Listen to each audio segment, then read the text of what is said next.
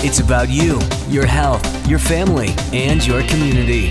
This is Sunday Morning Magazine with your host, Rodney Lear. And good morning. Welcome to another edition of Sunday Morning Magazine. Again, I'm Rodney Lear. Remember, you can always connect with us through social media. If you missed any portion of the interviews this morning or any of the interviews that we've done in the past, all you have to do is reach out to us on social media.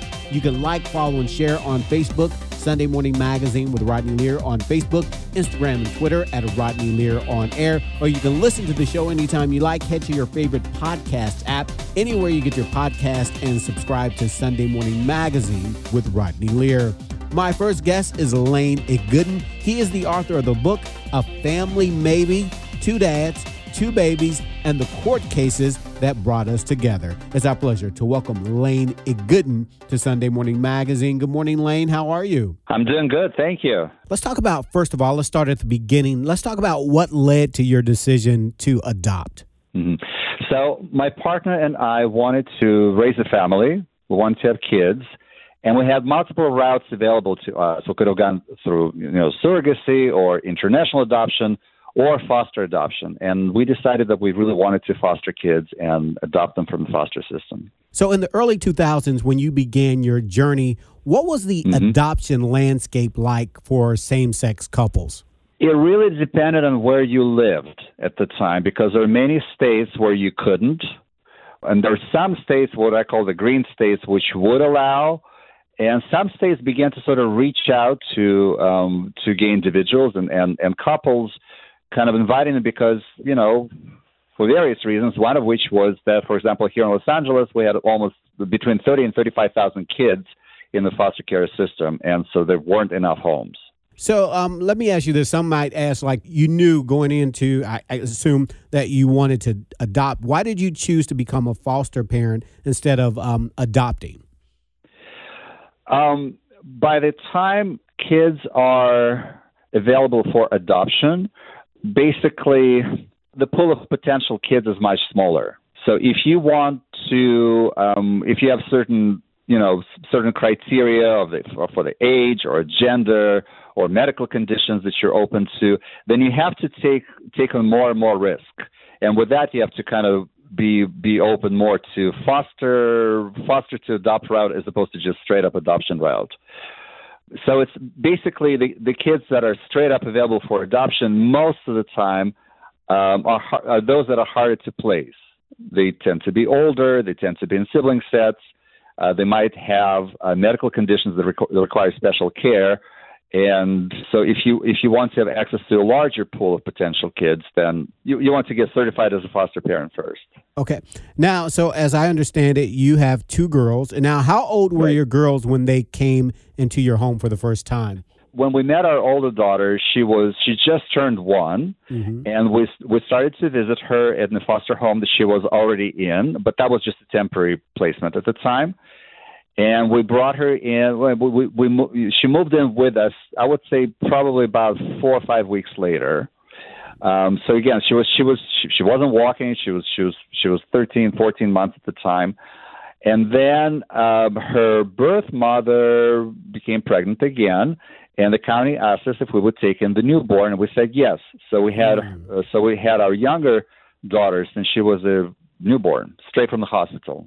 Okay. The social worker brought her straight from the hospital. Oh, wow. So what was that experience like? So you had kind of both.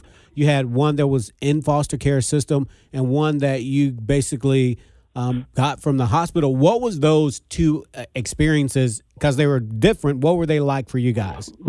Right. So legally speaking, the status was the same. They were both foster kids. They're actually the two sisters that were placed with us. So first we had the older one, and then the younger was added to our family, to our foster home at the time. But all along we knew. Everybody knew that we were there with intent to take them in, and if things don't work out with the birth families, for them to stay with us and to be adopted as our children.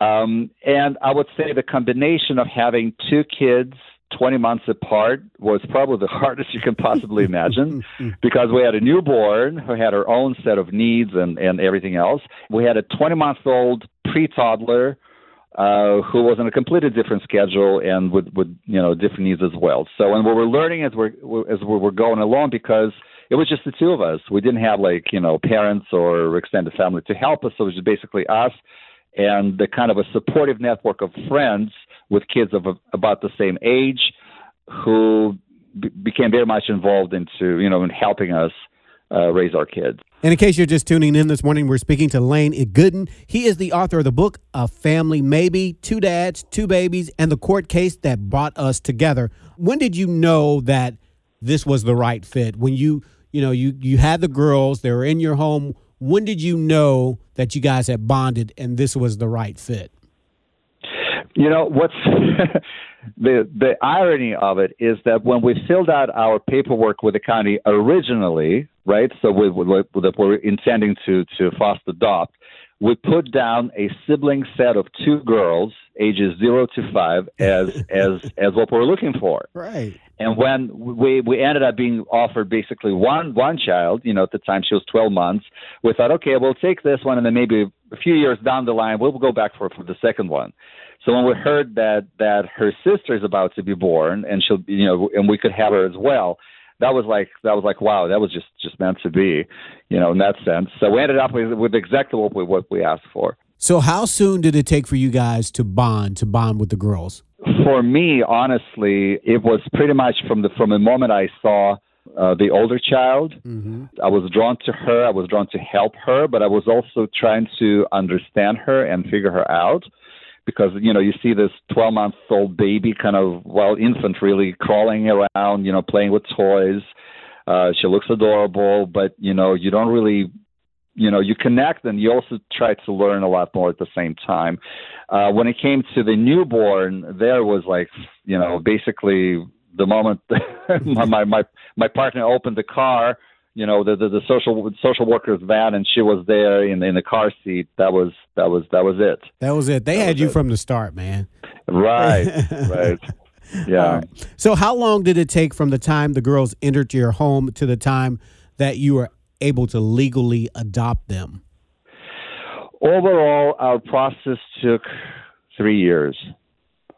And we went through many ups and downs in the process, and through the risk intensified, especially with a younger daughter. We almost lost her 4 times, and one time it came very close. And I describe all this in a lot of detail in my book as to how things were developing, why were they happening the way they were, and how we were dealing with it. And it was hard. It was very hard at a sort of a kind of deeply emotional level. So let's touch on that. So as a foster parent, you have these girls. What were some of your biggest fears? Obviously, losing them, but overall, let's talk about having these foster children, bonding with them, wanting to adopt them. Let's talk about your biggest fears. What was that like? The biggest fear, and this is something we lived with for years, was that we will lose them. Mm-hmm. That they'll be taken back into the system. That they might go back to the birth family. And I'll just be honest about it, because at the beginning, when we got to know the birth parents, we were open. We were considering some sort of like an open arrangement where we would raise them, but they would still have access. But the more things progressed, the more we realized that, the kind of situations they were dealing with, the kind of role models, the kind of issues they had to resolve for themselves first, it just wasn't going to work out. It just wasn't going to work out. So the fear of losing, the fear of loss, and also a fear that they'll be separated. Because in the courtroom, with the kind of judges that we're dealing with was willing to split them, or it looked like they were willing to split them. And so are we going to keep the older one or the younger one or both of them? And how is it going to be for the two of them that they were raising around the clock 24/7, and they know each other and they know us? And especially the newborn knows only us as her parents, as the adults that are taking care of her and are bonding with her, and that that she's grown up with. How is it going to be for them? Okay. So those were the biggest fears at the time. Okay, and then along with that, I think getting into foster care, that the goal is ultimately to reunite them with the family. And so you get into it and you have all these emotions. You're attached at this point, right? Right. The whole contradiction of being foster adoptive, I think, is at the very heart. And it's at the very heart of the process, too, because you're raising the kids, you're raising them day after day, week after week, month after, like with us, year after year, not knowing if you get to keep them. And you're supposed to be the fully committed 24/7 parent to them, but then somebody in a courtroom 20 miles away decides that, oh, no, they're going to go someplace else now. And they're supposed to just as happily give them up. Right. Yeah. I mean, put yourself in that situation. That's exactly what we lived through for 3 years. It's like, and what's happening is that there are multiple parties that are involved in the case, right? And they have different agendas, different needs, and those things shift all the time. And all of that has a direct bearing onto the case and the future of the kids, but it has no bearing on the way we're raising the kids. We're raising the kids the way we did yesterday, the way we will do tomorrow. And again, in case you're just tuning in, you're listening to Sunday Morning Magazine. I'm Rodney Lear. My guest this morning is Lane Igoudin. The title of the book is A Family Maybe, Two Dads, Two Babies, and the Court Cases That Brought Us Together. For more information on the book, more information on our guests, reach out to us on social media, Instagram and Twitter at Rodney Lear on Air, Facebook at Sunday Morning Magazine with Rodney Lear. Like, follow, and share there. Or you can listen to the show anytime you like. Head to your favorite podcast app, anywhere you get your podcasts, and subscribe to Sunday Morning Magazine with Rodney Lear. Now, you touched on some of this, but let's talk about some of your challenges, the challenges you guys faced when it came to adopting your two daughters. What are some of the challenges you guys faced? Well, I would separate the challenges of raising a child, which are probably common to any parent. Like let's say with a newborn, we were learning her different cries. One type of cry would signal that she is hungry, another one that she is bored, another one that's something that she is uncomfortable, or she needs to be changed. Like you learn these things as you go along. This is just pure parenting, and I'm sure every parent will go through that. A more different type of challenges that we face were legal challenges, because you have to realize that all the way until the parental rights of the parents were terminated, we were not part of the case. We were not part of the process. And it took years, literally, to get to that point. So there are all these parties making decisions about the kids that you're raising, and you're completely powerless, and you're not allowed to be in it. At some point, we hired a lawyer and applied for the de facto parent status on these kids, which is legal status that will allow you presence in the courtroom. The birth parents will still have all their rights. It doesn't affect their rights. It just says that you are the de facto parent, and you could be in the courtroom as well and contribute to what's going on. And so we went in with this lawyer, and it took about 3 minutes for the judge to say this is not necessary and to throw us out of the courtroom. We went to the court with that after the older child had been with us for 8 or 9 months, right, which was longer than she was with her biological parent. And we were told it was not necessary, and this will impede the process, and we were thrown out. And so dealing with this powerlessness and learning about the system and learning basically who your allies are and who you can talk to and things like that, that was a very big part of what we went through. What is it that made you want to write the book? Why was it important for you to share and tell your story? I think, and I've noticed that the adoptive parent side of the story isn't really told. There are many narratives out there, from the kids who grew up and went through, the foster care or through adoption. There are many narratives that describe, the situations that birth parents face when they lose their children, or they lose their children to the system. But as far as what is it like to actually go through this as an adoptive parent, especially when things go wrong, as they did, I felt that side of the story was not told. And I also feel that I kind of felt that as adoptive parents, we were sort of like the very bottom of the food chain here, if you will. Everybody gets to say, everybody gets some sort of, but we're sort of treated as a sort of like, paid nannies, in a way, although the paid part was very small compared to what it really costs, in terms of raising the kids. And as far as the status, we were not nannies. We were their parents 24/7, and we were not treated with the type of respect that I felt that adoptive parents deserve, by the system or by the court, or by the foster system or by the court system. So I felt like, I think this story should be told from the inside. And that's what I'm trying to do in my book. Now, what impact did your adoption journey have on your relationship with your partner? I think it really brought us together because we had to work, like I said, like two hands. There are only two of us. Mm-hmm. So basically, you see what needs to be done, and you just pick it up and do it, right? And we were very much on the same page when it came to the process. We were very much on the same page, just trying to work together. I mean, I'm telling you, like right now as we speak, my partner and I, we just figured out who's going to pick our younger daughter from school, because I'm giving this interview and he's leaving work early to make it happen. That's how it's always been. So it really brought us together. On the other hand, I had tensions in my family, and instead of resolving them, I think it's only exacerbated them. But when we're talking about the relationship between me and my partner and now my husband, and we've been together 26 years now at this point, it really brought us together. And if you ask him, he'll tell you that's probably the biggest thing, the biggest and the most important thing he has ever done. So let me ask you this. So you adopted the girls. Give us an update on the girls. We know that you adopted one when she was almost a year old. One, you started your relationship with her when she was a newborn, just from the hospital.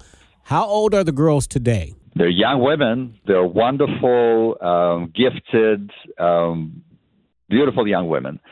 So they're 17 and 19. The older one graduated from high school, and she started college. She felt that she needed more time to, kind of to find exactly who she is, what she wants to do. So she's doing well. She's living on her own. We're supporting her, but she's also working. So, it's that age, sometimes it takes longer. Mm-hmm. Our younger daughter is a senior in high school. She is doing very well academically, and she has like amazing grades. She's also done a lot of community service. She's a very caring, very giving person, likes to volunteer. So she just applied to, and here we're in California, so she applied to go to UCs. Like UC Berkeley, UCLA, UC San Diego. She wants to stay in California, mm-hmm. and she is interested in environmental science as her major. So she's a very serious person, kind of like 17 going on 30 in some ways. She knows what she wants, and we're here to support her 100%. Okay.